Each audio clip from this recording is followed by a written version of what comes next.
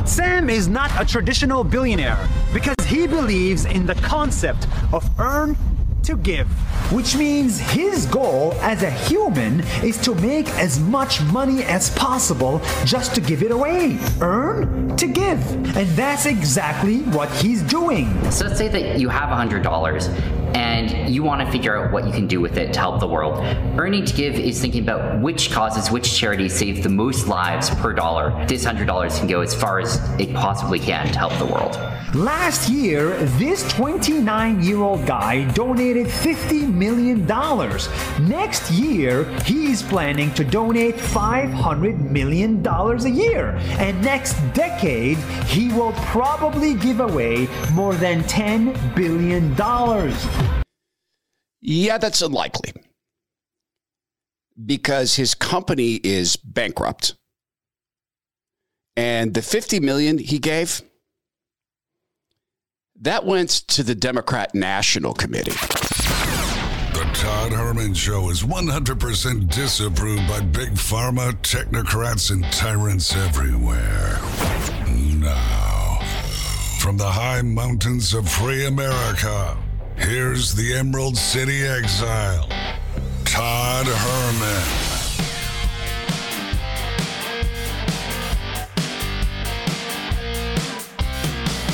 Today is the day the Lord has made, and these are the times through which God has decided we shall live.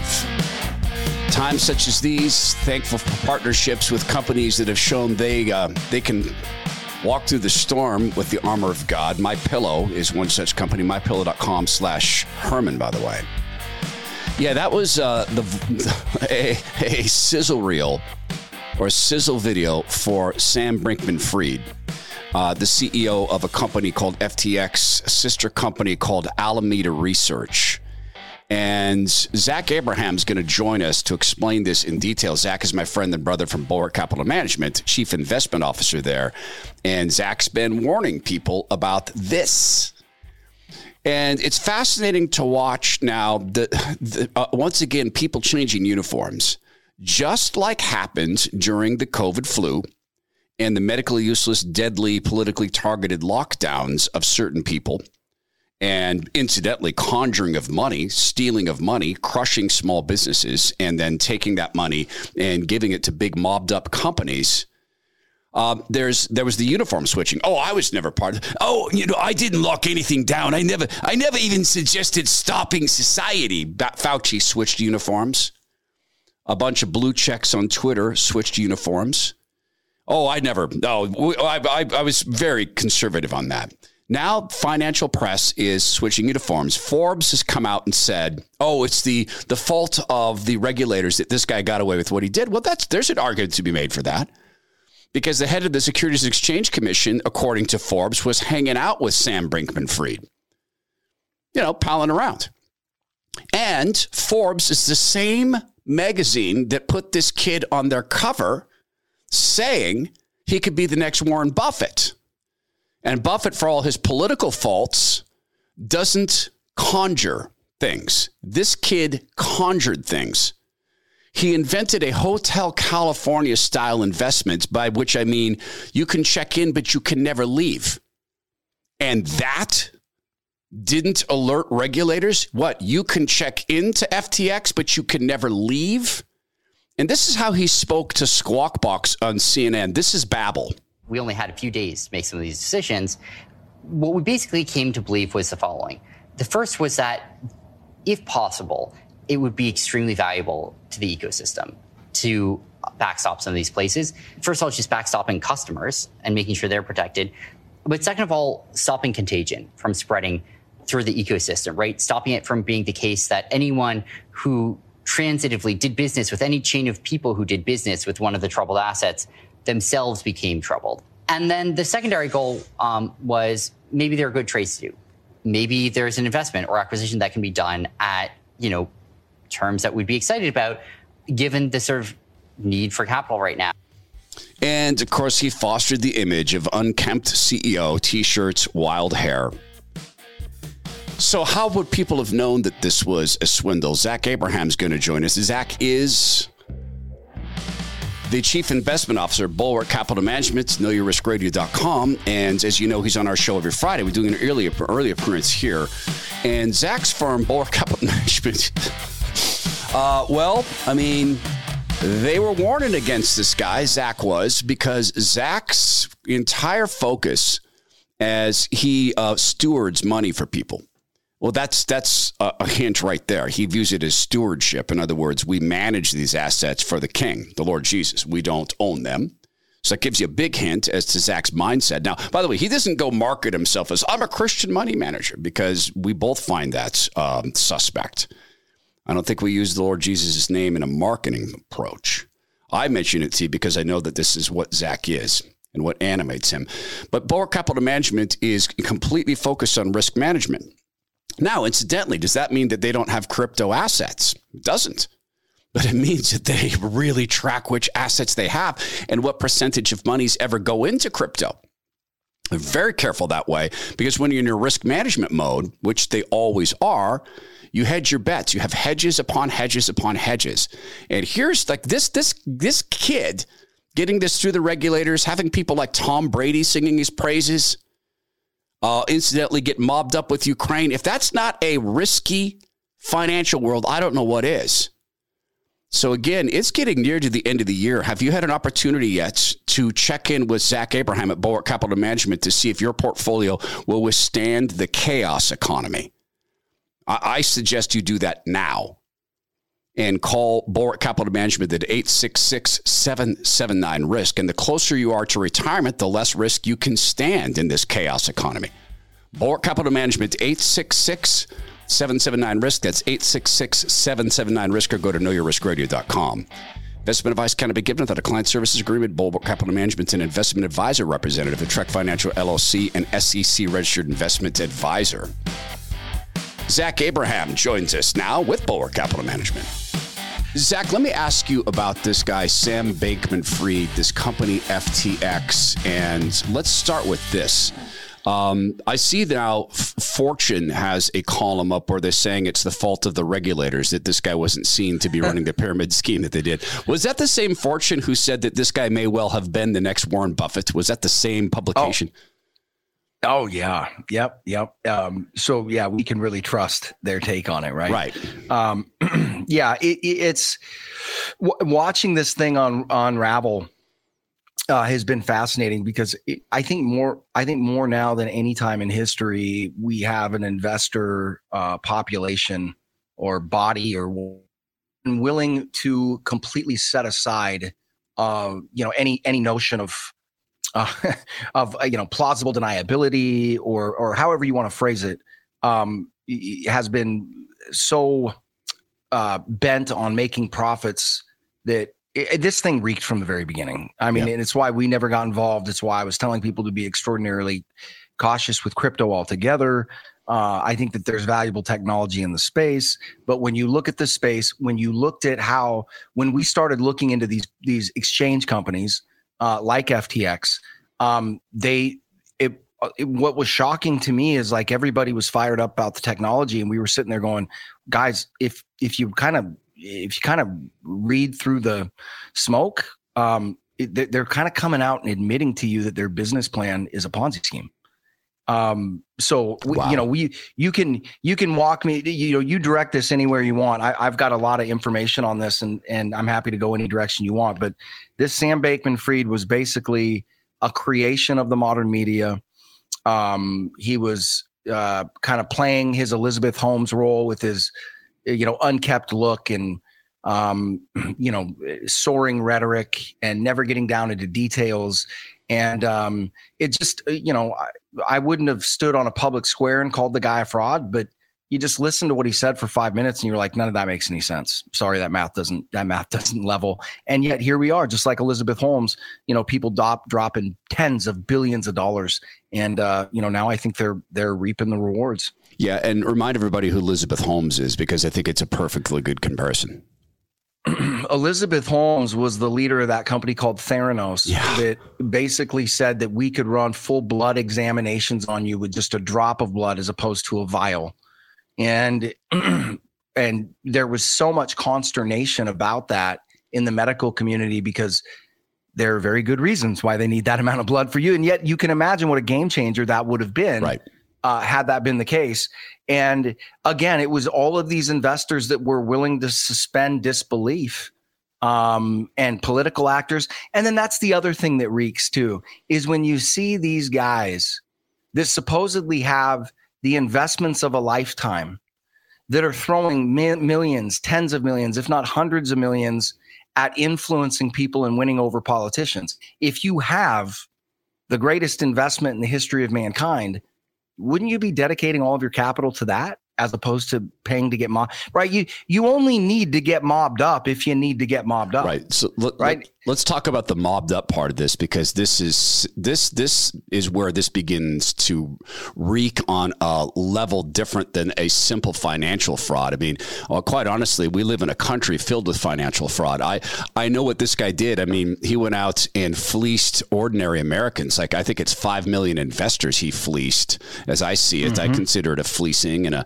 you're calling it seems like a Ponzi scheme from the beginning. There's now leaked financial documents apparently showing that they had $900 million to back up $9 billion in promises. So we've got all that, but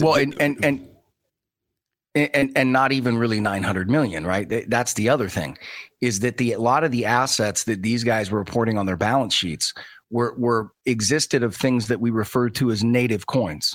And so to get onto their exchange, a lot of the way, and I'm making a lot of gross summaries and I'm extrapolating here for the sake of time. Yeah. But essentially the way this worked is they developed these native coins. That the way that you got onto their exchange is you had to purchase those native coins and you could not sell them, right? It was like your ticket to be on the exchange. So all you have is money coming in, no money going out. So what happens to the price of the coin? Well, naturally it goes up. Wow. And then the exchange and its insiders own 80 to 85% of the float.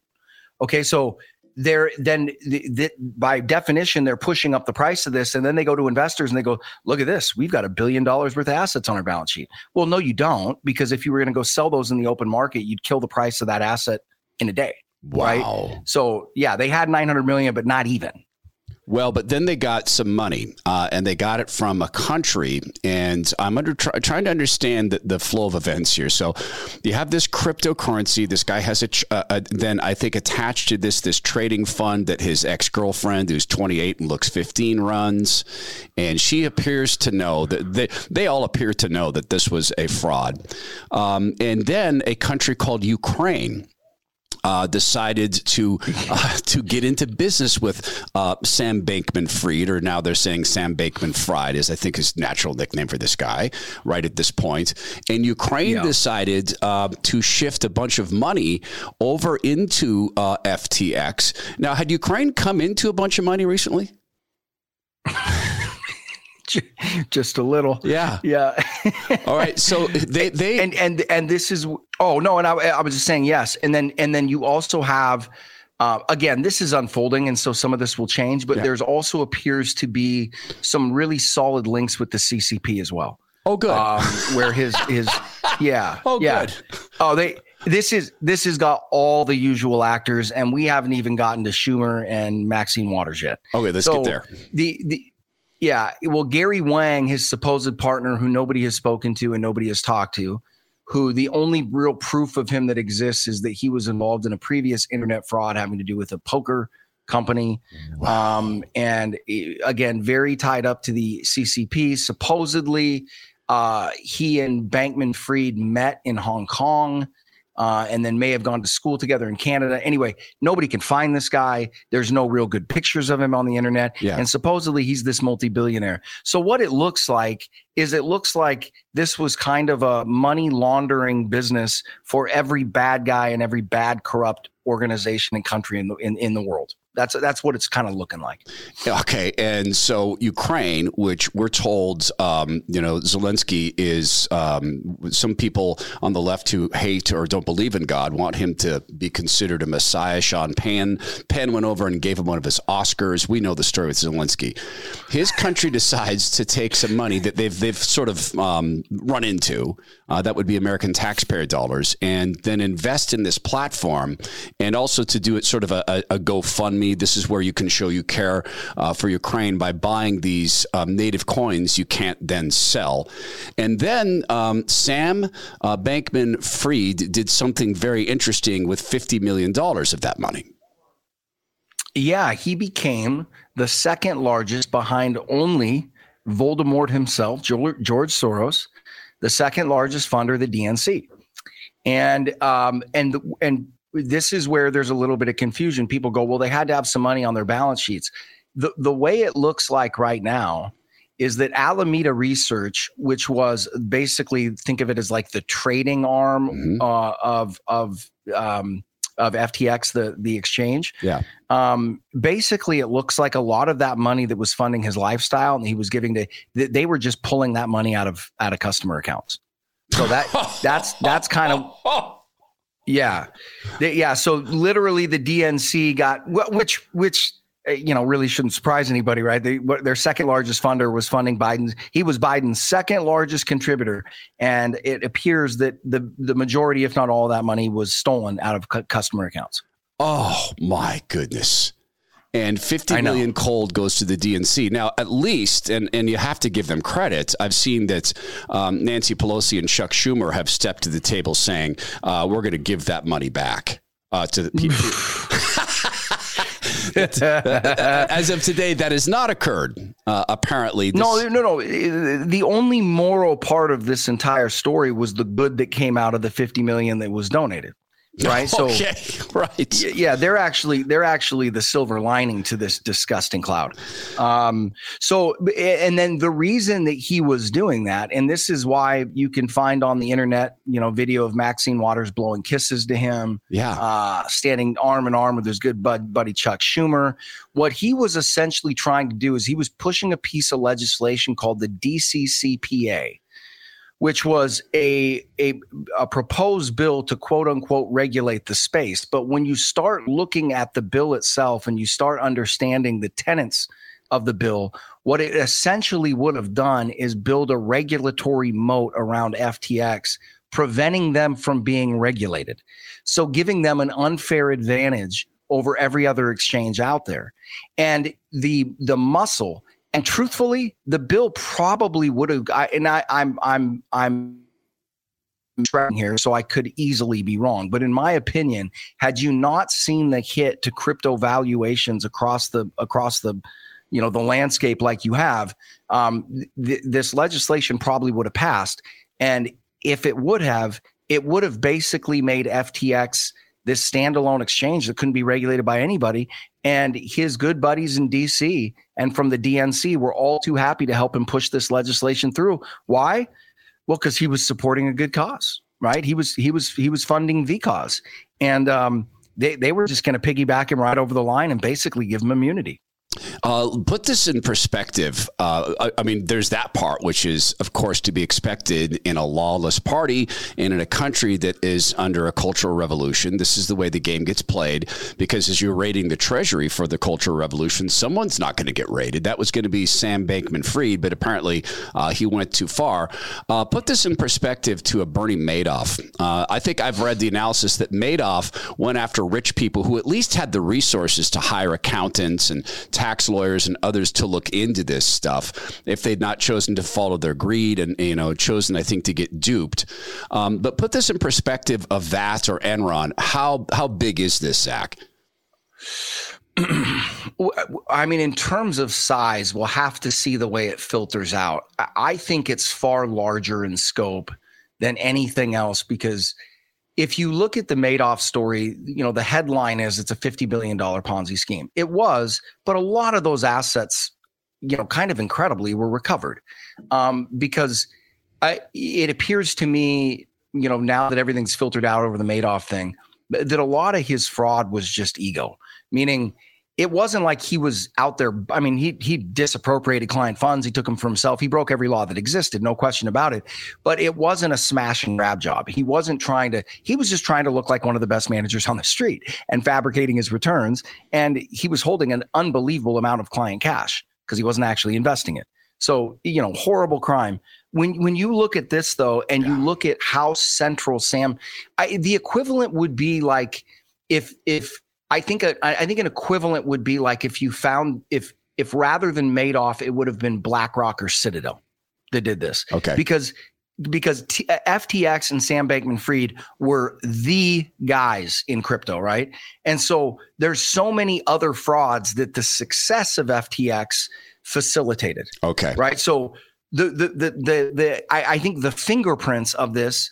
Now, are there going to be some that are unfairly grouped in and castigated? Sure. But the fingerprints of this are across the entire crypto landscape. So in my opinion, when you look at the tentacles and how far they stretch out, I think it'll be the biggest financial fraud in history. And then there's who are saying that this is when the Fed comes in and says, okay, now you need to, now you understand why it has to be a central bank digital currency. Now you understand why it needs to be the government, because we'll protect you from this, the same government that participated in this. And we got about 90 seconds left with Zach Abraham here. And so, Zach, let me ask you this.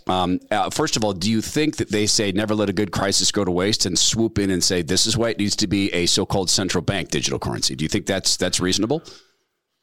Yeah, I mean, it's reasonable. I will be interesting to see what their response is, because, the vast majority of the thrust in crypto land is the fact that it's not tied to a government. So I think it'll be kind of a weak effort on their part to tie. But yeah, but to your point, I mean, if there are those true believers out there that really want to push that Fed digital currency or ECB digital currency, this certainly puts more bullets in their chamber. That's a fact. All right. So obviously you guys on the podcast, Zach Abraham is with us every Friday. I think this is now the second time I've had you in the radio show, or at least, no, this is the first time I've had you as a guest on the radio show, and I appreciate that. But I played audio of you on the radio show. So let me close this out by saying on Friday on the podcast, I want to get in depth in this, Zach, which is how does this compare to what the government, the Fed, and the Treasury have done by illegally buying corporate bonds? How does it compare in terms of the scam and the swindle? So we'll talk about that Friday on the cast. And in closing this out, folks, this is why I have Zach on and why I trust him so much, because he'll come around and just give us honest analysis on this stuff. I don't know how many times he said, hey, this story's going to evolve and change. So thank you, my brother. We'll talk in depth on this Friday. I appreciate you coming on. As always, Zach Abraham, Bulwark Capital Management. I was joking with Zach earlier that we normally record later in the day when he's had more bone frog. Not quite. We got him going. It used to be for me that coffee had become simply a stimulant.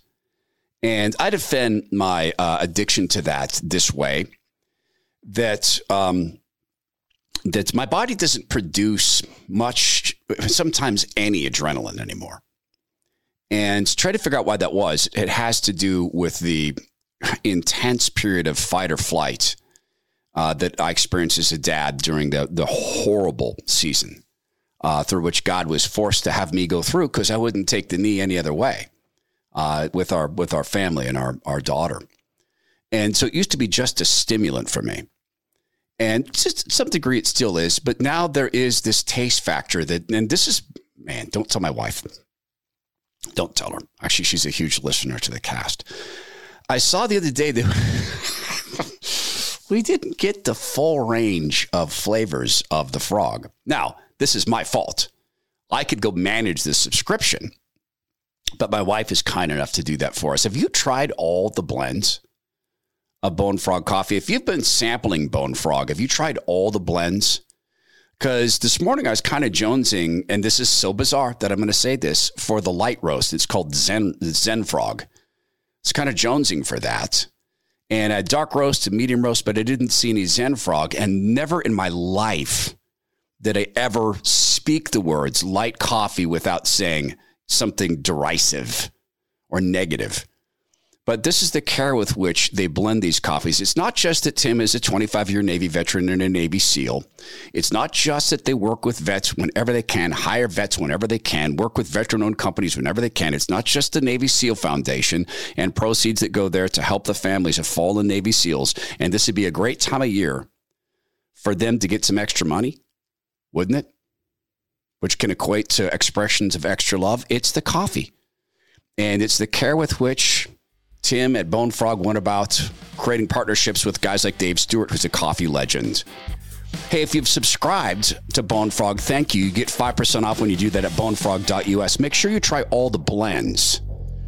And if you're still sampling, make sure you try all the blends. And if you're already subscribed, have you looked into the merchandise as a gift this year for fellow, lovers of seal culture, maybe retired seals or even active seals themselves? It's bonefrog.us. There's a temptation, and I think it's a natural temptation right now to ask ourselves how much of what we see is real. No, for real. That's not, it's pun not intended. So let me explain why I'm saying this. Is we just talked with Zach about this company FTX, and again, we're going to dig into this deeply on Friday. How much of anything was real there? I mean, there was a website. Is that real? I mean, it exists. Code takes up tiny little bits of matter. That's been proven that computer code has weight. Tiny little bits. I mean, almost immeasurable, but it has weight. But inventing a coin and then saying the only way into my exchange is to buy this coin, but you can never sell it. I mean, as Zach was saying that, I was thinking about this conversation I had once with a cab driver in New York. I was with my friend Ed, and we had made one of those insane flights that we used to make back in the startup times. Ed and I flew from Seattle at night. We flew the red eye. We landed at JFK in the morning. We were in the cab headed into the city to do business all day. Then that night we would turn around and we would fly home. And by the way, that's a great way to feel like you've left your soul behind. That's a form of jet lag that's so confusing because you're lagged and then you're not lagged. We got into this cab with this guy, and I am always curious about the people. If I'm going to do an hour-long ride with you, may as well get to know you a little bit. You're a fellow human being, and this is before I was discipled, so I didn't sadly look at this as the discipleship opportunity. Not that it always has to be. I sometimes just like to get to know folks. And started talking to this guy about the cab business. And he shared with us that he had scrimped and saved, that he and his 3 kids lived in a 2-bedroom apartment out in Queens. But, and this is what he told us, but I own this cab. I own this cab and I own 3 others. And this is my kids' college education. This is my retirement, this cab. And then the other cabs are more of our retirements and our healthcare funds. And I said, really, cabs? He goes, well, it's not the cab. It's the medallion. I said, okay, well, so what's the medallion? He goes, well, there's the cab license, right? That's my license. And then there's this medallion I have that as a medallion owner, I'm a licensed cab owner. I said, and from whom do you buy that? He goes, oh, the government. I buy it from the taxi commission. I said, so these are super valuable. He goes, yeah. He goes, I have the apartment we live in. It was in New York. Sometimes when people live in an apartment, it's like a condo, but they call it an apartment. He said, yeah, in fact, my second cab, we mortgaged our house on that. That's the collateral on our house. I said, what? How much is this medallion worth? He goes, each of my medallions is worth, depending on how long I've had it. Right now, my medallions are worth about $1 million or more each, so probably 1.5 depending. What? For a cab medallion? He goes, yeah. Yeah, so I guess so. You're a paper millionaire. He goes, oh, it's not paper. This is the most solid investment. He goes, secondly, I'm 60. I've been driving cab for 40 years. So I don't want you to think that this is some kind of overnight success. And I said, no, I'm not here to say you aren't a hard worker.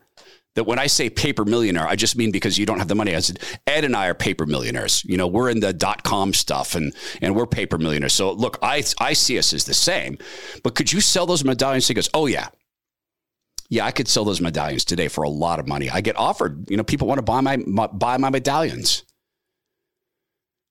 Fast forward, I'm guessing 10 years later, when Uber and Lyft came into the marketplace?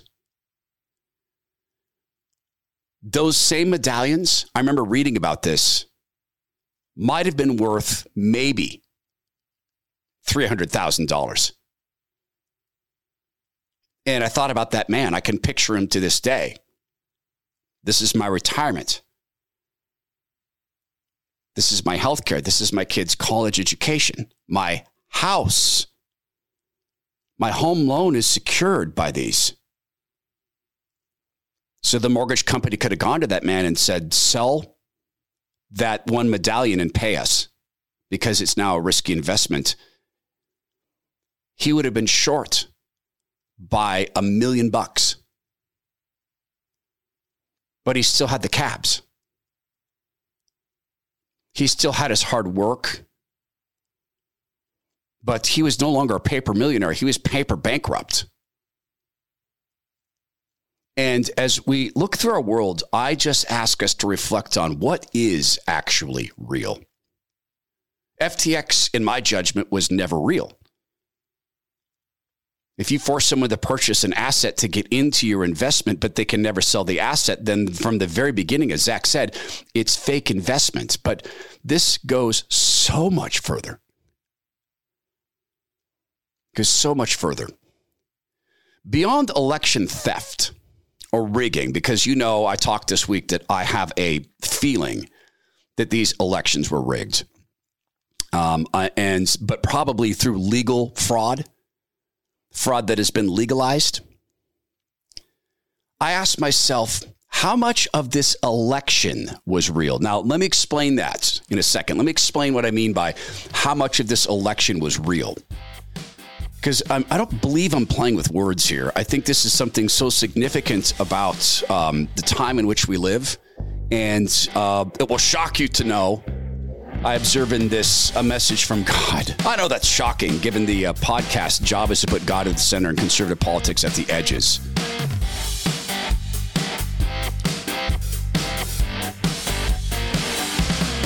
You know, we so quickly talk sometimes about soda weight loss that I feel sometimes glib. You know, I feel like the words, I got rid of 150 pounds of unwanted fat kind of rolls off my mouth.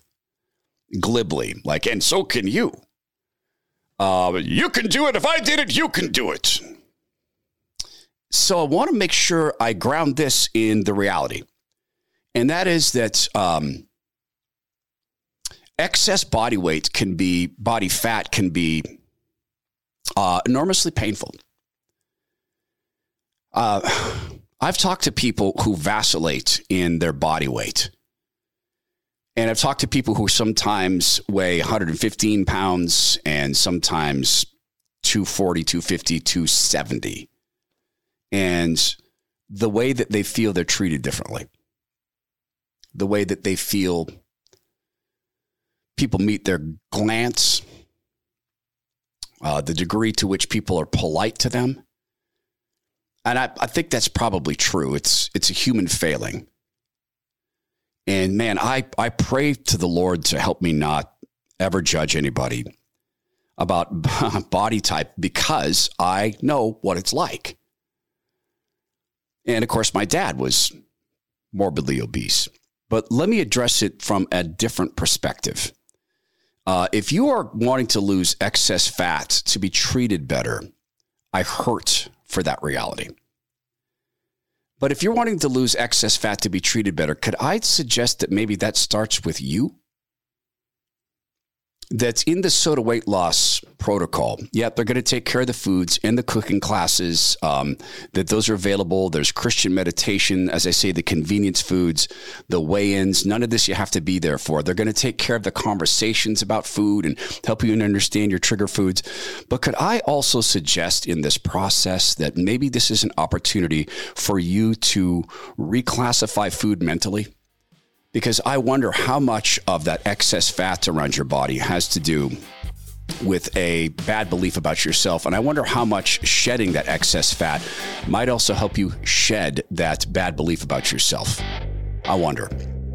I think it would have been I think it would have done amazing benefits for my own father. And yes, I would have recommended it to him as I have other family members. It's sotaweightloss.com, SOTA weightloss.com. So how much of what we're living through is actually reality? And there's this statement that I dislike of my truth and your truth. And this is thrown about, by the way, in therapeutic circles I otherwise respect. Your truth, my truth. And what they're saying is perception. So in this past election, how many people got spammed the ballot and saw that they had a ballot and know that they've never voted or only periodically vote, but they filled that thing out and they either mailed it in or they had a ballot harvester come and get it from them? And they did that because they were literally fighting Nazis. Literal Nazis. I have to think that the number of people who filled out ballots thinking they're fighting literal Nazis is pretty small, but in pockets of the country, it's pretty real to people. In separate countries of Washington State and Portland, or I should say Western Washington and Portland and Austin and San Francisco and the normal suspects, usual suspects, there's blocks and blocks of people who exist within a community where they literally fight Nazis with every breath. Every time they go to a social justice cafe, they are fighting literal Nazis. And every time they fill out a ballot for a Democrat, they are fighting literal Nazis. And every time they put a pronoun into another social media profile, they're fighting literal Nazis. And then they're not.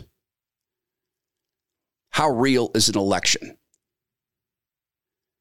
When the reason people colored in circles on a piece of paper was because they're fighting something that they're not fighting. How many people got spammed ballots, realized that they rarely vote? I'm thinking of the 18 to 29-year-olds who had huge turnout and went almost completely for the Democrats. And they weren't going to vote, but they're aware and painfully aware of the fact that Republicans are literally killing trans kids. Literally killing them by not giving them the only thing that will save their life. Literally killing children. And yet these are the same people, of course, who've convinced themselves that an abortion is literally not killing a child. Literally not. It is a clump of cells. Plus, it's my body. How real were these elections? The consequences are real. The figureheads may well have more power. Rather, the people who run the figurehead may well have more power. How much of this is real? I'm thinking of a time I spoke with a priest named Father Andrew. And I tell this story from time to time, so I'm sorry if it's bedragging it. I think about Father Andrew around Christmas time because I flew with him around that time to San Francisco. Him next to me, he is a Luddite who gives himself 2, maybe 3 days in the world of technology every year to see what it's like. Other than that, he is a Russian Orthodox Catholic priest in a ultra-Orthodox sect that is in the far, far Northeast. And Andrew shared with me a story of someone who was denying reality. I'd shared with him the death of my father and how that came to be, and he told me it was a good death. And Andrew knew because he'd been in a lot of deaths as a priest. Not in, but around. And Andrew said to me, yeah, it's not always that way.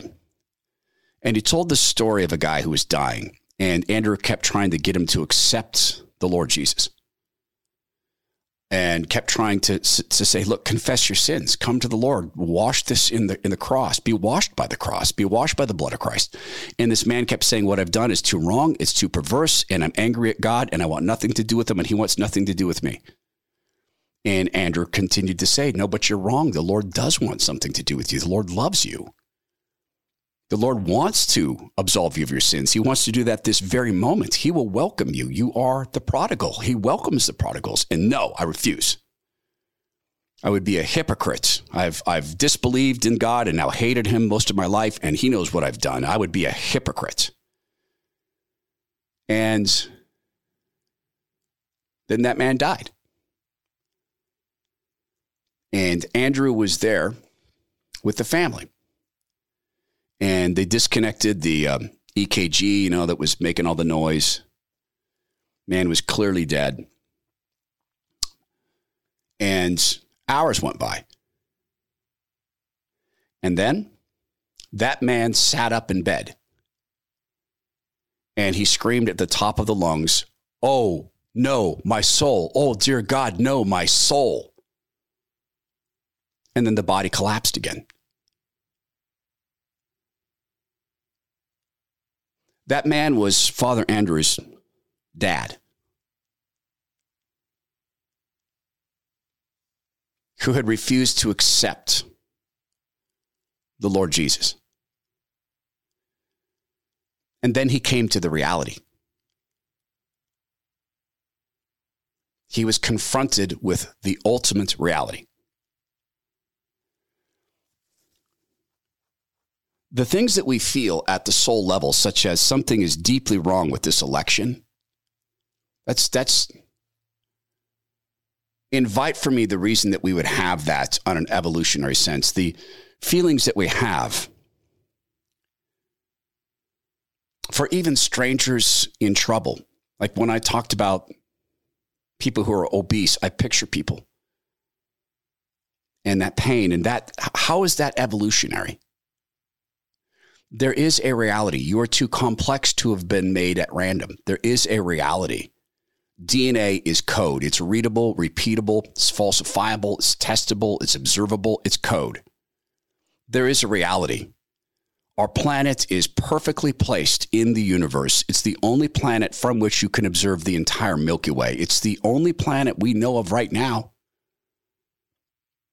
that has the correct mix of gases for us and minerals for us and temperature and varying temperatures. How much of what we've constructed is real versus how much of what God made is real? When things really crash, we're going to find out what real investments look like. Investments in friends and family and community and, yes, food and water and the real things that you can touch, feel, hand-on. This is the Todd Herman Show. Please go be well, be strong, be kind,